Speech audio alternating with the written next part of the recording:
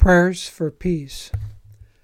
The world desperately needs our prayers and goodwill at this time. The extraordinary events taking place in the Ukraine and Russia, as well as around the world, are sending out waves of dark, disturbed energy. Each of us must do what we can to counterbalance this darkness with light.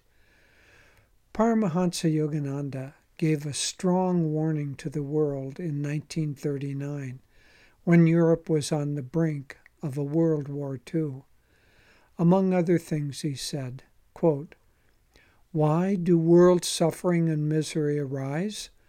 When people all over the earth are happy and prosperous, they are in tune with God, and the entire vibrations of the earth in relation with the planets are harmonious. But as soon as one nation starts fighting with another, or selfish industrial gourmands try to devour all prosperity for themselves, it brings depression. And when depression starts in one place, it begins to spread everywhere, owing to the vibrations that travel through the ether. World War I created wrong vibration in Europe first, which then spread all over the earth, and where there was no war, influenza appeared. The agonies of the people who died in the World War created the subtle cause of the epidemic." And he goes on, "Ye nations of the world, beware. Use your patriotism to protect your own country, and do not get mixed up with any nation that advocates aggression. All nations should unite to non-cooperate in every way with those nations that want to start wars of aggression. And finally, the politicians are blinded by their patriotism, selfishness, and love of fame. Disregarding the divine laws laid down by God and voiced by the great saints, they are bringing an avalanche of miseries upon the nations of the earth." End quote. The repeat of history is eerie. Yogananda might have been speaking today, rather than over 80 years ago, about aggression and pandemic. But implicit in his warning, if one looks deeper, lies a message also of hope and instruction. These times of conflict can be a springboard to higher awareness if we see them as a warning to raise our consciousness. Don't wait for others to act. Let peace begin in your own mind, and let it spread to those around you in ever-widening circles. If bad vibrations can cause disease and depression, then good vibrations can create health and prosperity. It is our responsibility to send out strong radiations of peace and goodwill to counteract and neutralize negative ones. It is very good that the world has united in confronting this aggression primarily through economic and nonviolent means, as Yogananda suggested. But we individually must also strongly confront the darkness of these times. Each of us can pray for peace, act as angels of mercy to everyone we meet, and fill our thoughts and relationships with peace and harmony.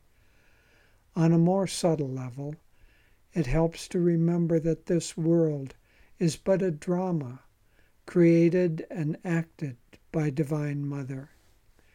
Everything is made of consciousness. With our uplifted consciousness, attuned to God's higher laws, we can help strengthen the light so it can prevail. We have many friends, wonderful people, in the Ukraine, Russia, and throughout Europe.